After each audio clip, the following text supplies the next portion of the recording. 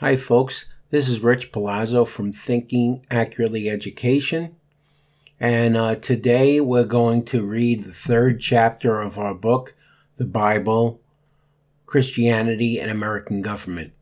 The third chapter is titled God's Plan for Self-Government. Genesis 3 details the historical account of the fall of Adam and Eve and how they were turned out of paradise, the Garden of Eden.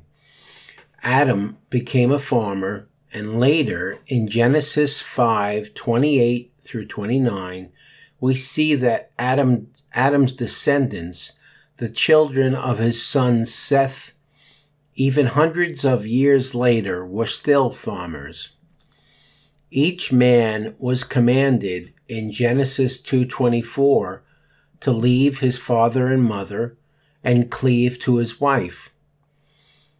These were new commands added to the earlier ones recorded back in Genesis 1:28 and 29. So each family was to establish a new independent household just as people do today.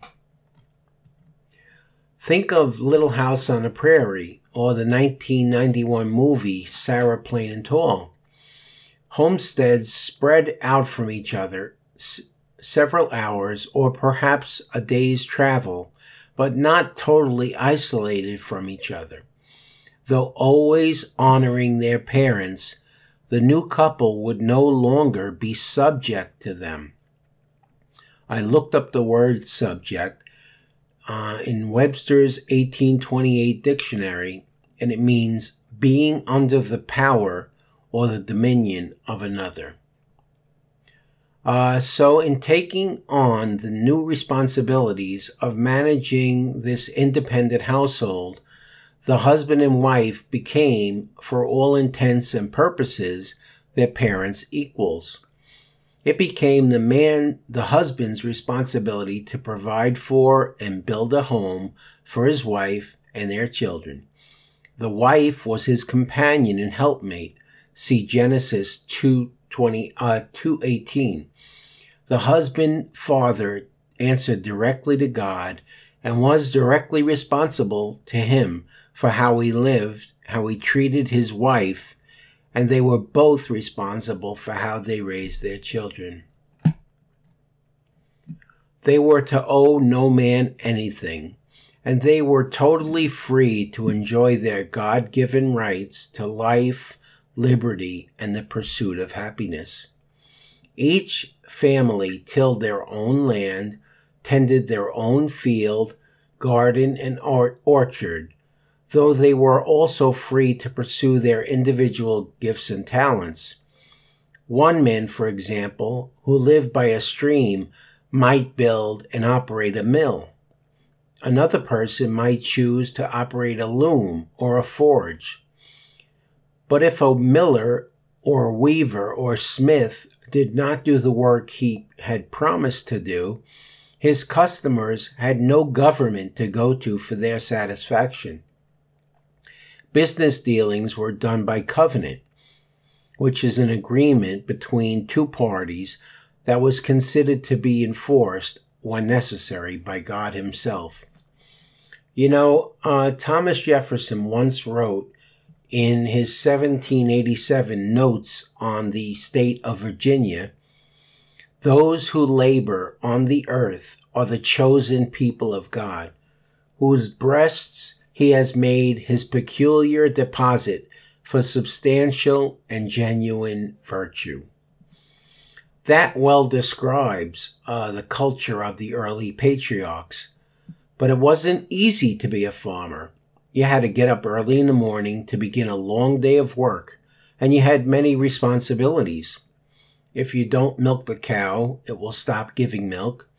If you don't feed the chickens, they will stop laying eggs. If you don't plant your crops, you will have no harvest. In short, if you don't work, you won't eat. And if you're a day's travel from your neighbor's house, you have to learn how to do a lot of things for yourself. Think of that movie from 1984 with Mel Gibson, It's called the river. If your roof leaks, you learn to mend it yourself, just like in that movie. If your equipment needs to repair, you learn to repair it yourself, just like in that movie also. In other words, you become self-reliant. See Proverbs 6-11. Many of Seth's descendants were the kind of people that Jefferson would later say possessed substantial and genuine virtue. Yet, at the same time, another culture existed. The descendants of Adam's other son, Cain, which began with the building of the first city. See Genesis 4:16 and 17. Contrast their lifestyle to Seth's farming community. If your roof leaks, you call the landlord. If something needs to be repaired, you take it to the repairman. If your tools need to be sharpened, you go to the hardware store. If you need bread, you buy it at a bakery. In other words, you become dependent.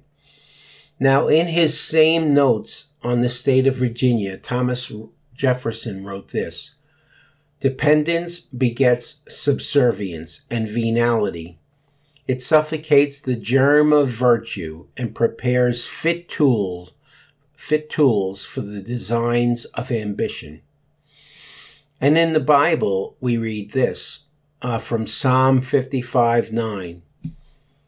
It says, "For I have seen violence and strife in the city. Day and night they go around on its walls. Iniquity and trouble are also in the midst of it." But Seth's descendants looked at the glitter of urban life, and they saw the beautiful starlets and the famous personalities. They traded away what they now saw as their simple, unsophisticated farms. But at what cost? They chose not to see the difference in the values of the culture they were becoming a part of. One of Cain's descendants saying this, admiring and wanting to imitate his famous ancestor. From Genesis 4:23-24, "I have killed a man for wounding me, even a young man for hurting me. If Cain shall be avenged sevenfold, then Lamech 77-fold." Even though Cain had murdered his own brother, his descendants still thought of him as a great man and tried to follow in his footsteps. And Seth's descendants closed their eyes to the violence and strife, and closed their ears to the cries of the oppressed, even though they knew it was wrong. And when the great flood came, both cultures were destroyed, except for 8 people, the family of Noah. And after the flood, even Noah went back to farming. However, the people, Noah's descendants, began again to build a city known as Babel. See Genesis 11. William Penn, a wise man and the founder of the state of Pennsylvania, once said, "The people who will not be governed by God will be ruled by tyrants." That's from his 1668, The Sandy Foundations Shaken. And the Bible in Genesis 10:8-12 tells us about the world's first tyrant. His name was Nimrod. Why do you think that the Bible tells us that Nimrod was a mighty hunter? What do you think that has to do with his rise to power? In any case, he was what the King James Version of the Bible calls a man of renown. See Genesis 6:4. And the Bible quotes Jesus as saying something about men of renown. It's in Luke 22:25. Jesus said, "The kings of the Gentiles exercise lordship over them." You know what the word lordship means? They exercise dominion over them. and those who exercise authority over them are called benefactors. Here's a quote from John Locke, a famous English philosopher who was often called the father of liberalism. He said, "A man may owe honor and respect to an ancient or wise man, and gratitude to a benefactor. But all these give no authority, no right to anyone of making laws over him, the person they act as benefactor for." That was from the 1689 Second Treatise of Government. It sounds to me like Locke was agreeing with Jesus' criticism of the great men of his time. And later, Alexis de Tocqueville, a man from whom we have quoted before, gave this warning to his friends in America. It was the Democracy in America is the name of the book. It was published in 1840. And he wrote, It would seem that if despotism were to be established among the democratic nations of our days, it might assume a different character. It would be more extensive and more mild. It would degrade men without tormenting them. I looked up the word despotism in Bing, and it says the exercise of absolute power, especially in a cruel and oppressive way. Remember that de Tocqueville was a Frenchman, and he was writing in the 1800s. He went on to say, "It would be like the authority of a parent if, like that authority, its object was to prepare men for manhood. But it seeks, on the contrary, to keep them in perpetual childhood. For their happiness, such a government willingly labors, but it chooses to be the sole agent and the only arbiter of that happiness. It provides for their security, foresees and supplies their necessities, facilitates their pleasures, manages their principal concerns, directs their industry, regulates the descent of property, and subdivides their inheritances. What remains but to spare them all the care of thinking and all the trouble of living?" He goes on to say, "Thus it every day renders the exercise of the free agency of man less useful and less frequent. It circumscribes the will within a narrower range and gradually robs a man of all the uses of himself. The principle of equality has prepared men for these things." Now, this is a Frenchman writing this. They had just gone through the French Revolution. He says, "The principle of equality has prepared men for these things. It has predisposed men to endure them and to often look on them as benefits. After having thus successfully taken each member of the community in its powerful grasp and fashioned him at will, the supreme power, the government, then extends its arm over the whole community. It covers the society with a network of small, complicated rules, minute and uniform, through which the most original minds and most energetic characters cannot penetrate to rise above the crowd." Now, this was written by a Frenchman in 1840.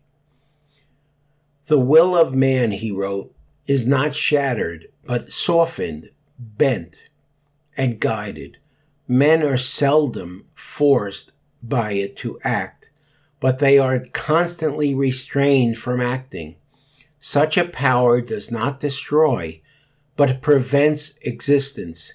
It does not tyrannize, but it compresses, enervates, extinguishes, and stupefies a people. till each nation is reduced to nothing better than a flock of timid and industrious animals, of which the government is the shepherd.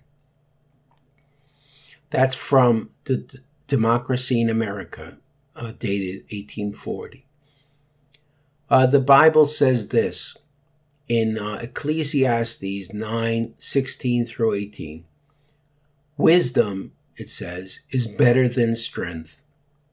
Words of the wise, spoken quietly, should be heard rather than the shout of a ruler of fools. Wisdom is better than weapons of war. And it says this in James 3:17. The wisdom that is from above is first pure, then peaceable, gentle, willing to yield, full of mercy and good fruits, without partiality and without hypocrisy. What can we do to gain such wisdom as the Bible is talking about? Well, we can listen to the words of those who have gone before us and learn from their experience. Maybe Thomas Jefferson, Alexis de Tocqueville, and William Penn have something they can teach us, even us, in the 21st century. Once again, folks, my name is Rich Palazzo. This is Thinking Accurately Education. We have a blog at thinkingaccurately.education.com. We have a podcast. You can find it on Podbean and on Apple Podcasts.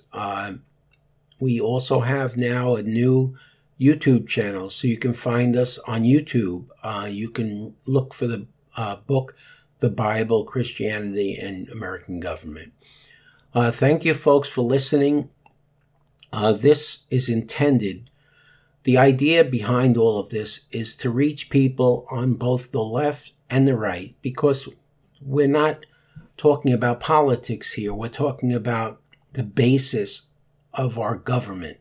These are the people who were originally responsible for speaking into the government that we created 200 years ago. So I just want to thank you folks for listening, and I just want to wish you a great day.